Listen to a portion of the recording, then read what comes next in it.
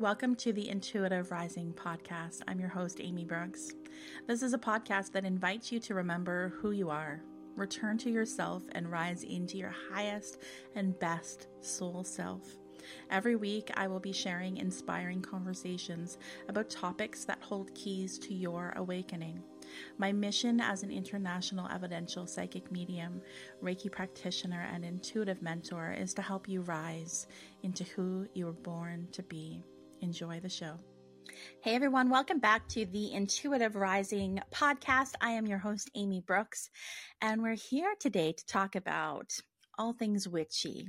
Okay, we are deep into October now. We are coming up to the third week of October, and when this airs, I think this will be late October. I really didn't want to let my favorite month pass without kind of talking about the energy of autumn season, why I love it so much, maybe a little bit of the history of it, a little bit of the witch wound. I've been talking lately, in one of my recent episodes, I talked a little bit about the witch wound and how this really connects to, that can be the psychic wound as well, like how the witch archetype and all of what's been stored in the collective around that can affect how we now feel about people that do work like this and how that's all intertwined.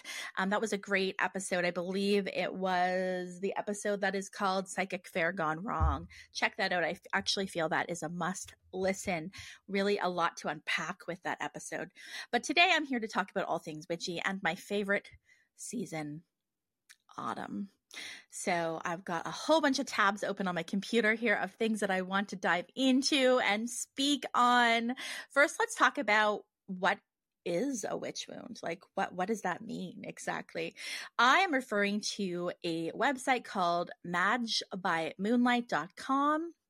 And I really liked how this person has talked about this. So kudos to you. Credit to this person that moderates this page, Madge by Moonlight. I will put it in the show notes in case you want to read it. So it says, does speaking your truth feel deeply unsafe? Does being authentically seen by others feel threatening? Do you dim your own light, shrink yourself, and hide your gifts? Do you doubt and diminish your emotions and intuition? Do you often feel that you are both too much and not enough for society? If you're like me, you're nodding your head. You may carry the age-old spiritual trauma known as the witch wound.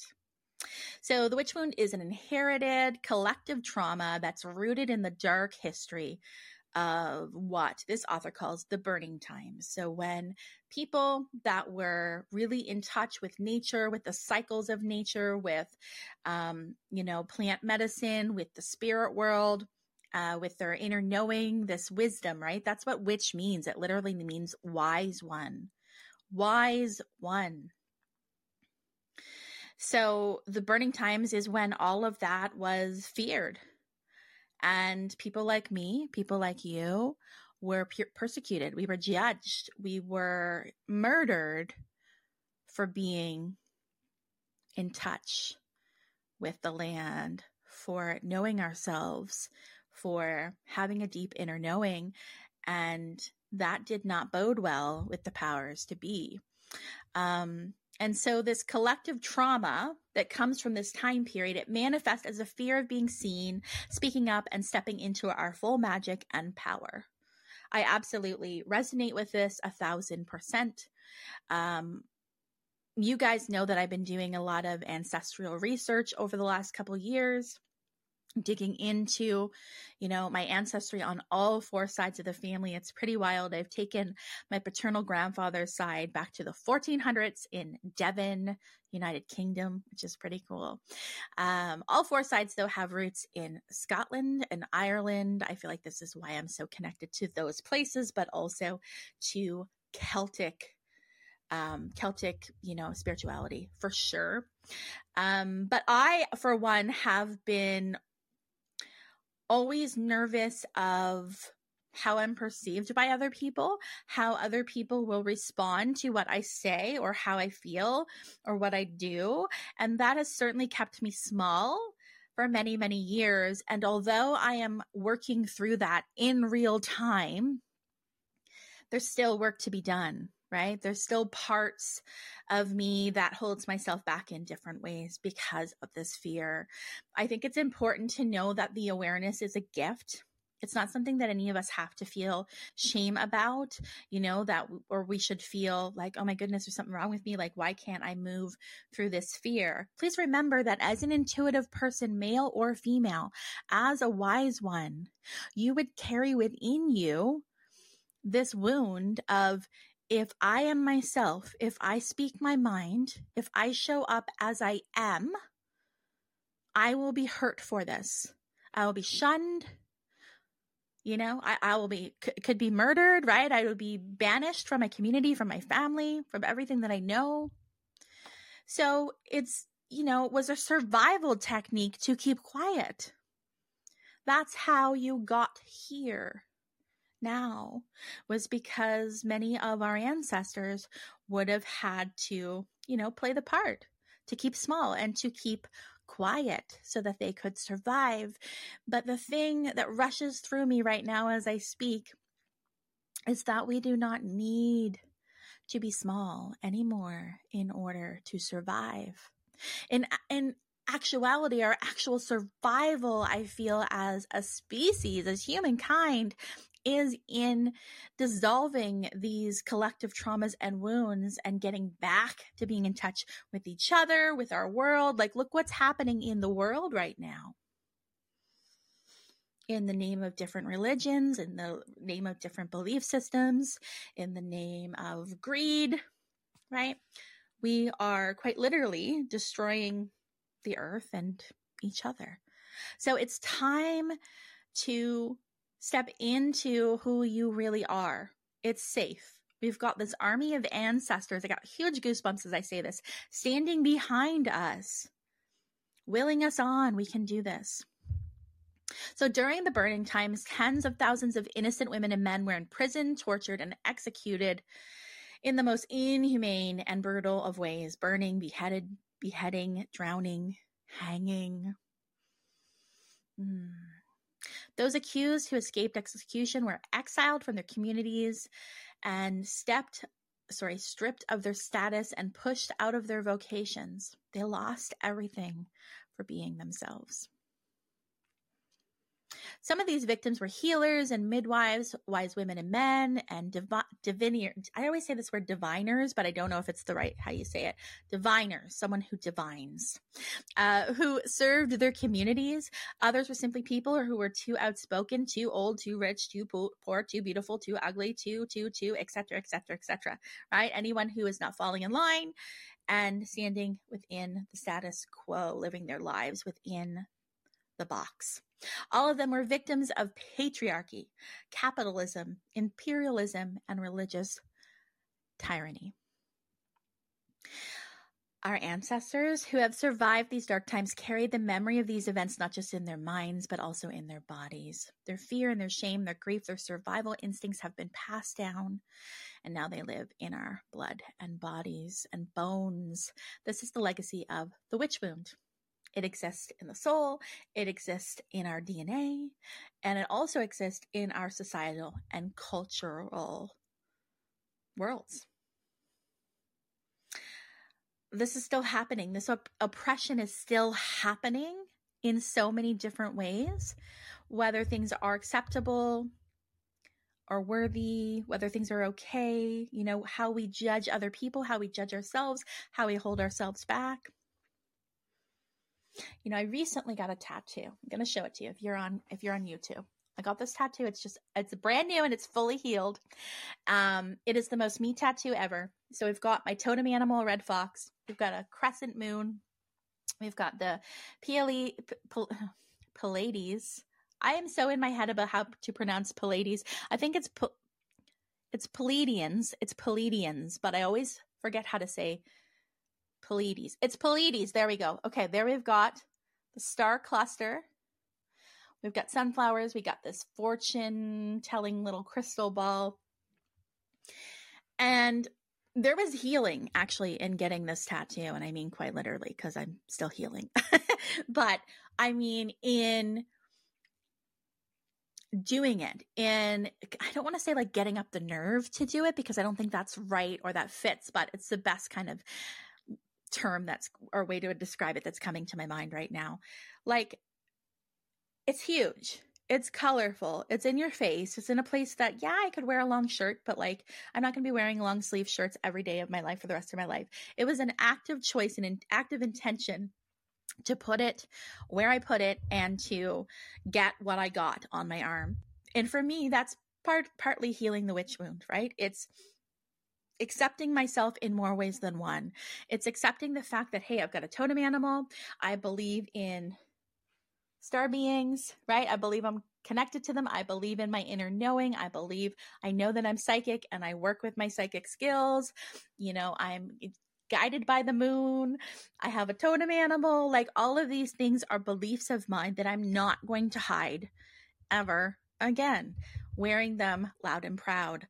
But there's also this healing of like just acceptance of body, because for years I would walk around with a thin cardigan on in 40-degree heat, because I didn't want to show my flabby arms off.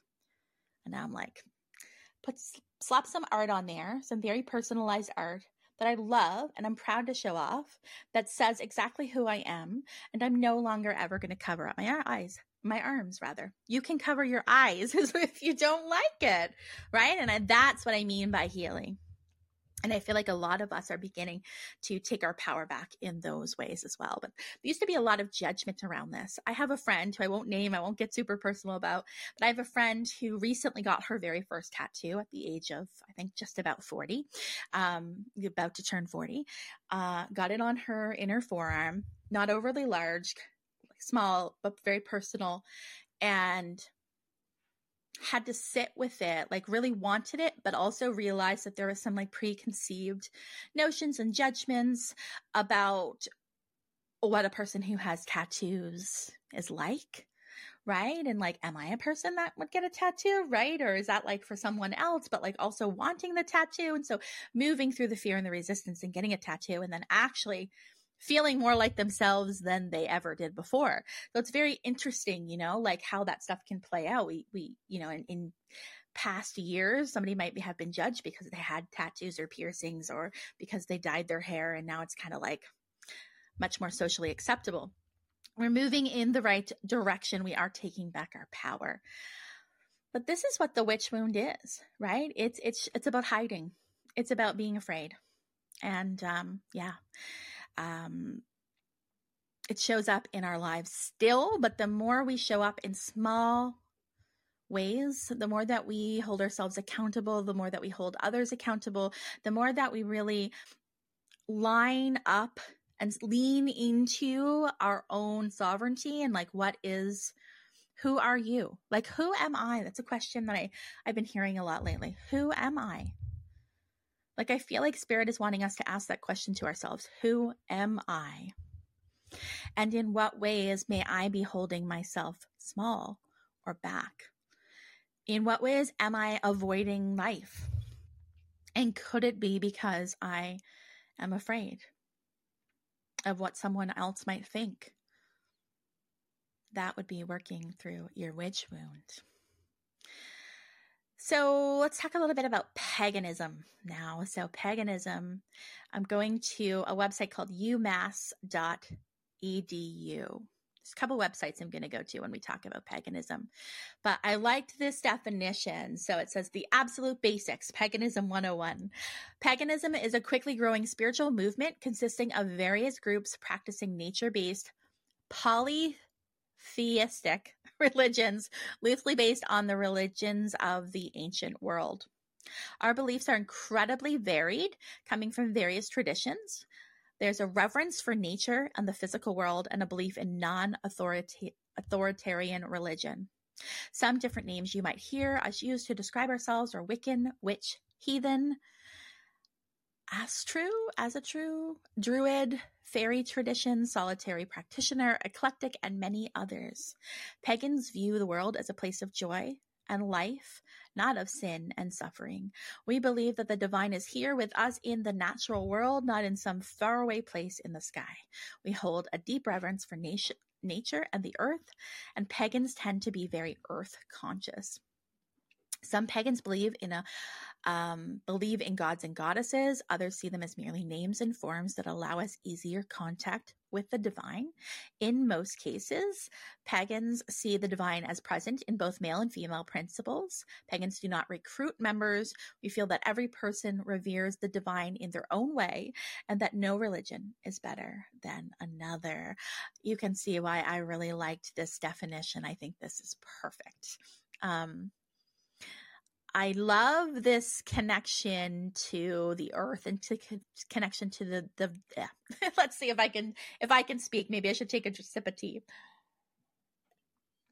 This connection to the divine ourselves, right? Because you guys have heard me say many times that for me, really tapping into my intuition and healing the witch wound and moving through any religious trauma, like really stepping into this deep faith that I now have, came from me accepting that the divine was in me, the divine was in all of us, that we all are droplets of God. And that is truly how I feel.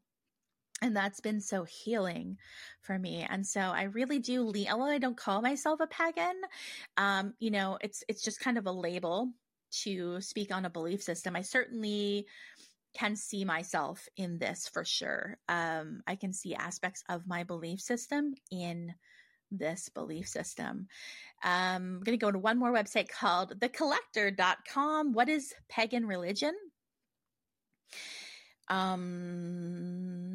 Let's see. It's ultimately about reconnecting to the natural world and a belief that all living things interact in a natural symbiosis.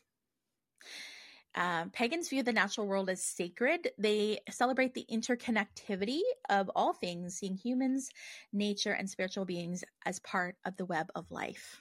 Yeah, I definitely am feeling this. Pagan religious practices of today are linked to ancient cultures who existed in close harmony with the natural world. These ancient pagans would not have used the term pagan to describe themselves, but would have developed distinct indigenous practices related to their own set of circumstances. So things like, stone circles, Stonehenge is an ancient religious site. So they would have performed their own rituals in natural settings, such as stone circles, hilltop streams, waterfalls, forest, etc.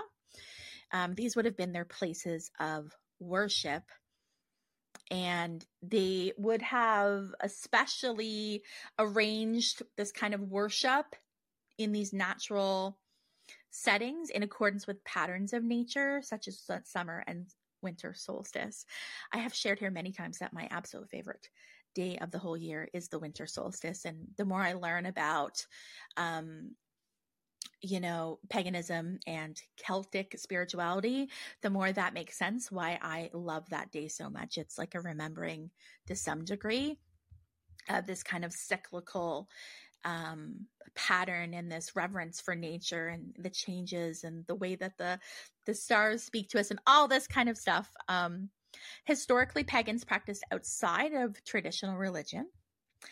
So we know this. The word heathen actually comes from, one who it was kind of used as a derogatory term to describe someone who was not, their belief system was not within a more Judeo-Christian type of religion belief system.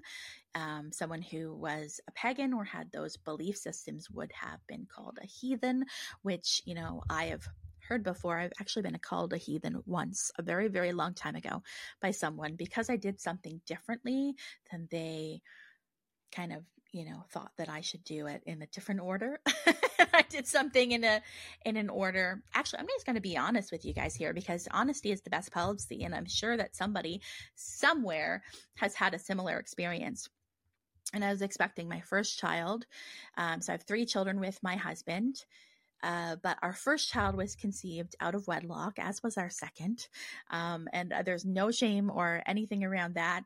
That doesn't bother me in the least at all, but it did bother some people. And somebody who didn't know me very well actually said, What is she, a heathen? Yeah, that was a really nice comment. But here we are, me and my heathen self has been his loyal partner for 20 years and given him 3 kids. So can't be all bad.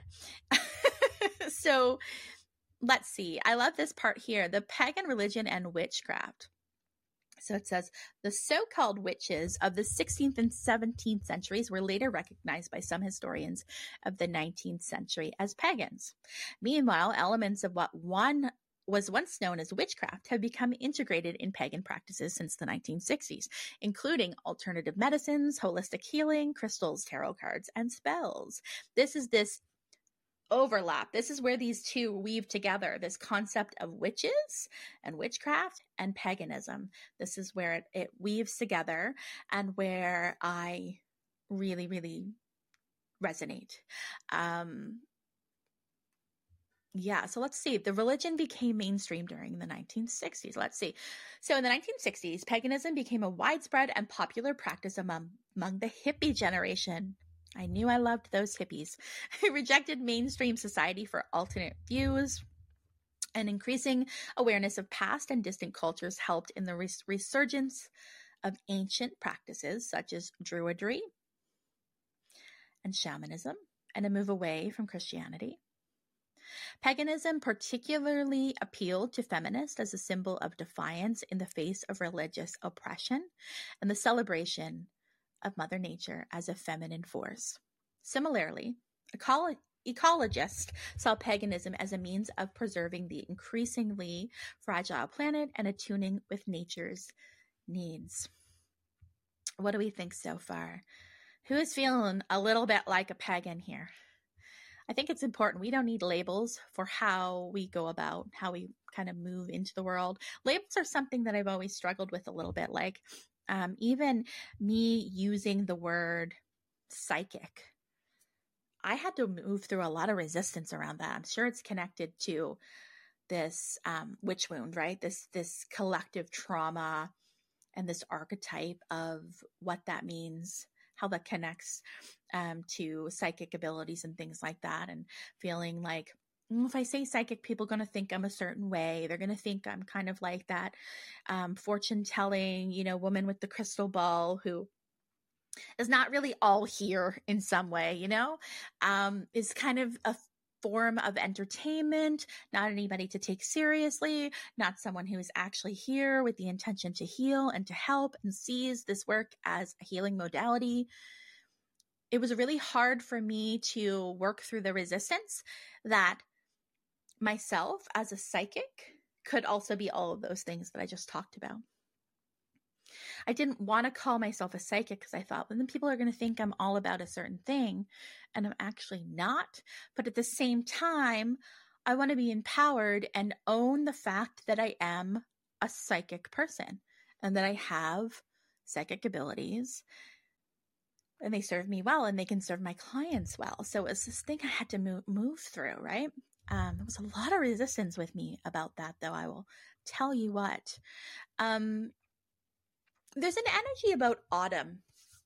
For me, autumn's been my favorite time of the year.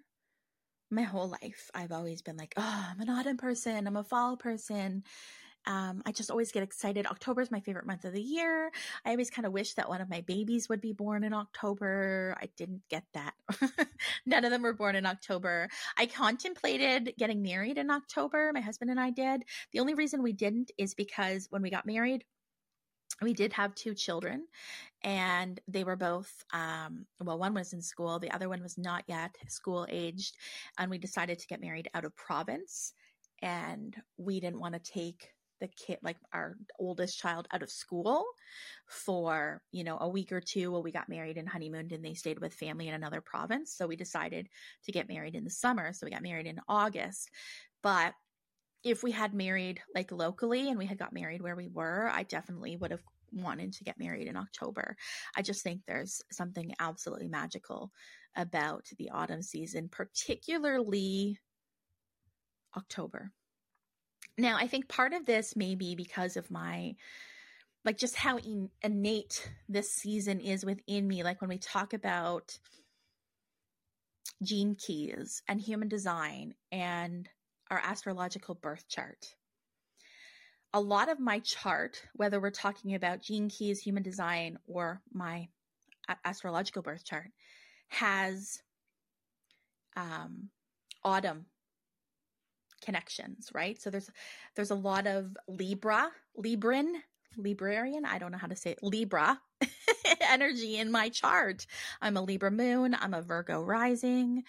I half of my incarnation cross are gates that happen during Libra season. So I think it's just a very innate time for me and it feels very natural. But I also really, really love the transition of fall. It feels kind of like the in-between. And I really, really like the idea of the in-between. I think that magic happens in the in-between, right?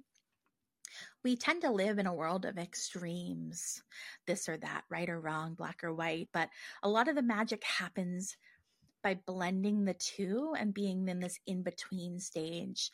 And that's how I view fall. And I also view spring like that as well. And spring is my second favorite season. You know, I just love the transition seasons. I think there's magic to be had in them. You know, there's kind of a feeling of endings in the fall. Things are dying, quite literally. Things are going into hibernation. You know, our growing season is over. When it comes to our food growing season, for the most part, we got harvest time. Thanksgiving happens here in October in Canada. And there's just this energy of something's coming to an end, something closing, and to celebrate that, right? So I feel like with paganism, there was a lot of celebration of the season. In fact, I found an article from botanicgardenbristol.ac.uk. So it's from the University of Bristol. I was looking up some information about the term the veil, right? Or thinning of the veil. And what does that mean? Because a lot of people will talk about this time of year, the season of the witch, October, as we get closer into Halloween, or Samhain as it is pronounced by some people. It becomes, a lot of people will say the veil is thinning. So I was like, well, what exactly does that mean? And where's the history? Like, where does that come from? So I loved this article. I'm going to share bits and pieces with you. So it's talking about how summer has ended, winter is ahead, and we are at the conduit between the seasons. I love this word, conduit, because I just talked about this middle, right? This blending, this transition of this in-between time that we're in right now. And it's a junction that was highly significant to our ancestors. So they go on to talk about Halloween. So it hasn't always been Halloween. It used to be called Samhain, originating from Celtic paganism. The dying of the season and the trees going dormant and a harvest behind them was thought to be the time of the year when the veil between the living and the dead was the thinnest. So isn't this interesting? Because we're talking about being in the middle, this conduit between seasons. We're moving from summer where everything is alive, right? Think of the symbology here. The alive, summer, winter, dead, right? Everything's going dormant. And we're at the in-between. We're in the in-between. So we're quite literally between the living and the dead. So is this why we call it thinning of the veil? Is this why people feel like our ancestors and those who are past, the spirit world, is closer to us during this time period? Kind of sounds like it.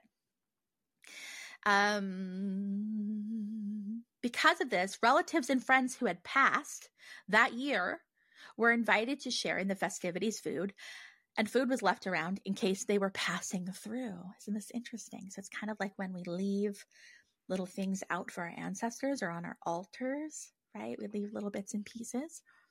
So interesting. It was a time of honoring the dead, a time of celebration of life and death, right? Again, we're this in between, this conduit. I love this so much.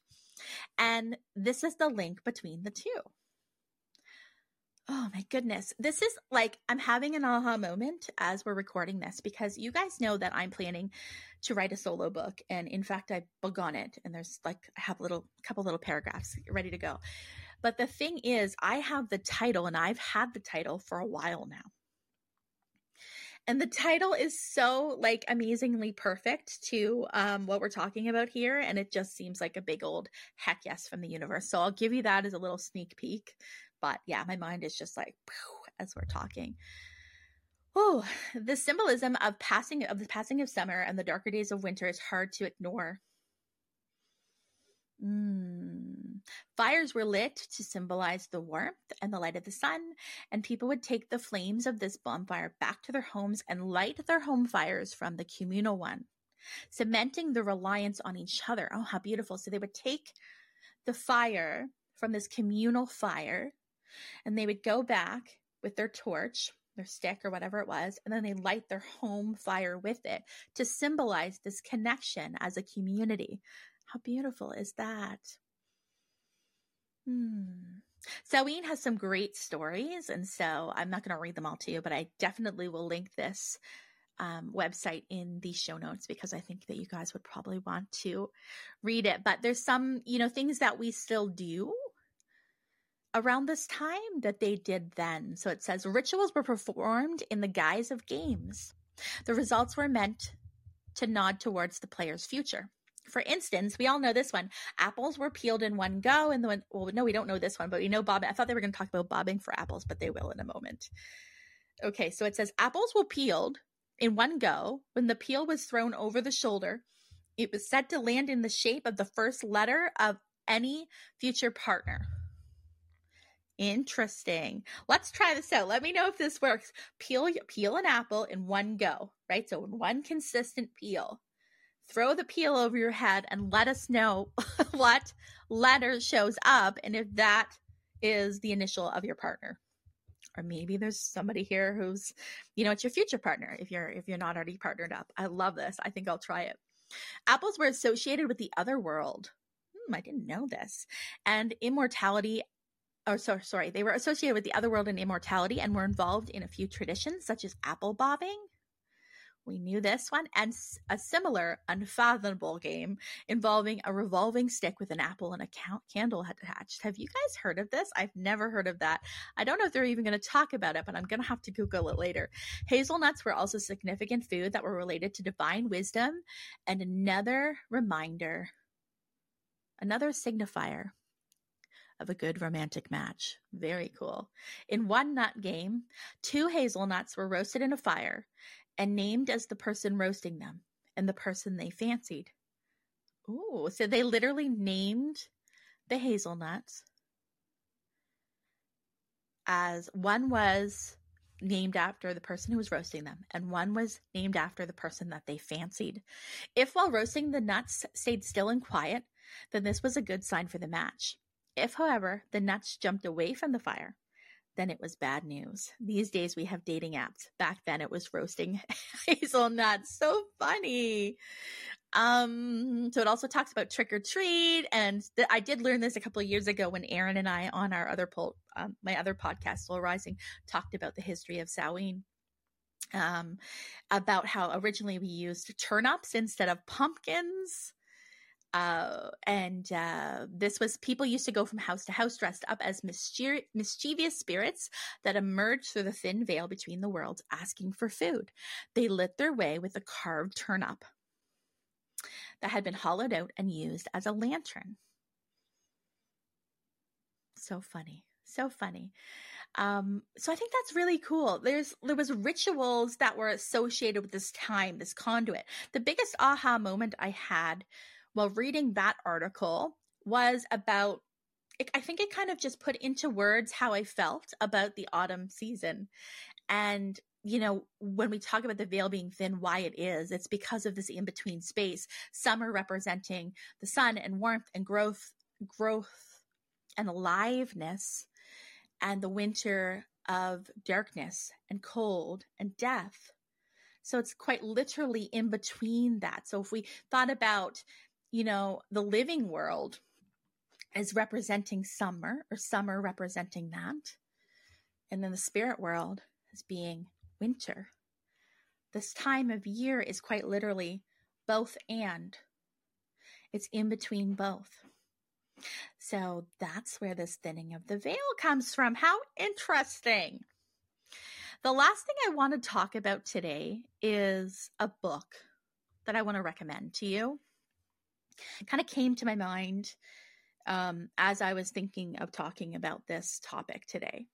It's a book that I read a couple years ago. I got it for Christmas and I read it literally, I was done it before New Year's Day. Like I read it maybe in 2 days over Christmas vacation. I just like binged read it. I don't know why. It wasn't like a typical kind of book that I would binge read, but it just, something in it just felt like this deep remembrance, and I just gobbled the book up. I loved it, and I've recommended it so many times. I've also since found out that it's a word of mouth bestseller. So it's not a book that you're going to find on the New York Times bestseller list, but it is a bestseller through word of mouth. So one person tells another and another and another and another, just like I'm going to do today. So it's called If Women Rose Rooted. So if they rose rooted, the power of the Celtic woman. This is by a woman named Sharon Blackie. So I'm looking at her Goodreads page. She's got a lot of amazing books out here. This has got a 4.29 rating on Goodreads, and I, for one, can back it up because I loved it. I loved it. I'm going to read this to you. So it says, rising high up on the heather-covered moorlands, seeping through our bogs, flowing down our streams and into our rivers, and out onto the sandy strands of the rock-strewn Atlantic seaboard are the old Celtic myths and stories, waiting to be reclaimed and revisioned for the modern world. Already, it's hooked me. Age 30, Sharon Blackie found herself weeping in the car park of a multinational corporation where she worked, wondering if this was what a nervous breakdown felt like. Somewhere along the line, she realized she had lost herself, and so began her long journey back to authenticity, rootedness in place, and belonging. In this extraordinary book of myth, memoir, and modern-day mentors, and then in brackets it says from fashion designers to lawyers, Blackie faces the wasteland of Western culture, the repression of women, and the devastation of our planet. She boldly names the challenge to reimagine women's place in the world and to rise up. Rooted in our own native landscapes and the powerful Celtic stories and wisdom that sprang from them. A haunting heroine's journey of every woman who finds inspiration and solace in the natural world. I loved this book so very much. I loved it. I have a keen understanding that like it wouldn't be everybody's cup of tea. So there's a lot of folklore in this. Okay, she starts, it's like they said, it's a blend of a memoir as well as like there's education in this. There's also folklore and myths and Celtic stories. And so she just beautifully weaves these three things together. And you guys have heard me say before that the way I receive information from spirit often is steeped in like storytelling and symbolism, metaphors. That's how I really learn, and that's how I grasp onto things. And that's how I will write one day, just a sneak peek. That's what you could expect from a solo book by me, is kind of this weaving and this blending, the storytelling. And this is how Sharon writes. And so for me, it was just a 5-star read for me. I was hungry for it. It was so, so, so good. Sharon, if you're listening, I'd love for you to come on the podcast and talk to us all about this. It's about how women were, they were really conduits, right? They're so connected to the landscape and to where they come from and to the earth and spirit and nature, and that in the culture and the world that we live in now, we're so, I'm not going to generalize and say everybody, but a lot of us are disconnected from this. We're disconnected from the divine feminine. Like that's an obvious. Most of us very much are disconnected from the divine feminine because it hasn't been safe to be that way, right? We talked about that with the witch wound. And then you've got this pagan religion, which is being in touch with all that, and how some would, view that as, what did I read back here? There was a quote of something that said, ecologist saw paganism as a means of preserving the increasingly fragile planet and attuning to nature's need. So there's like kind of a positive spin on this, which is if you all feel like you're connected with each other and you're connected to the earth and to the land, to the elements, then you will treat it better. Right? So everything I've talked about today is really blended into this one overarching theme. And it really has to do about connection to self and connection to nature. And for me personally, I feel most connected to self and most connected to nature during these transition seasons, fall and spring, when we are in the in-between. I hope you all have an absolutely beautiful Samhain and Halloween. And if you're a parent and you are taking your little kids out trick-or-treating, have so much fun. If you're getting dressed up, whether it's for yourself or for a party, have fun. And I will see you back here next week for another episode. Take good care.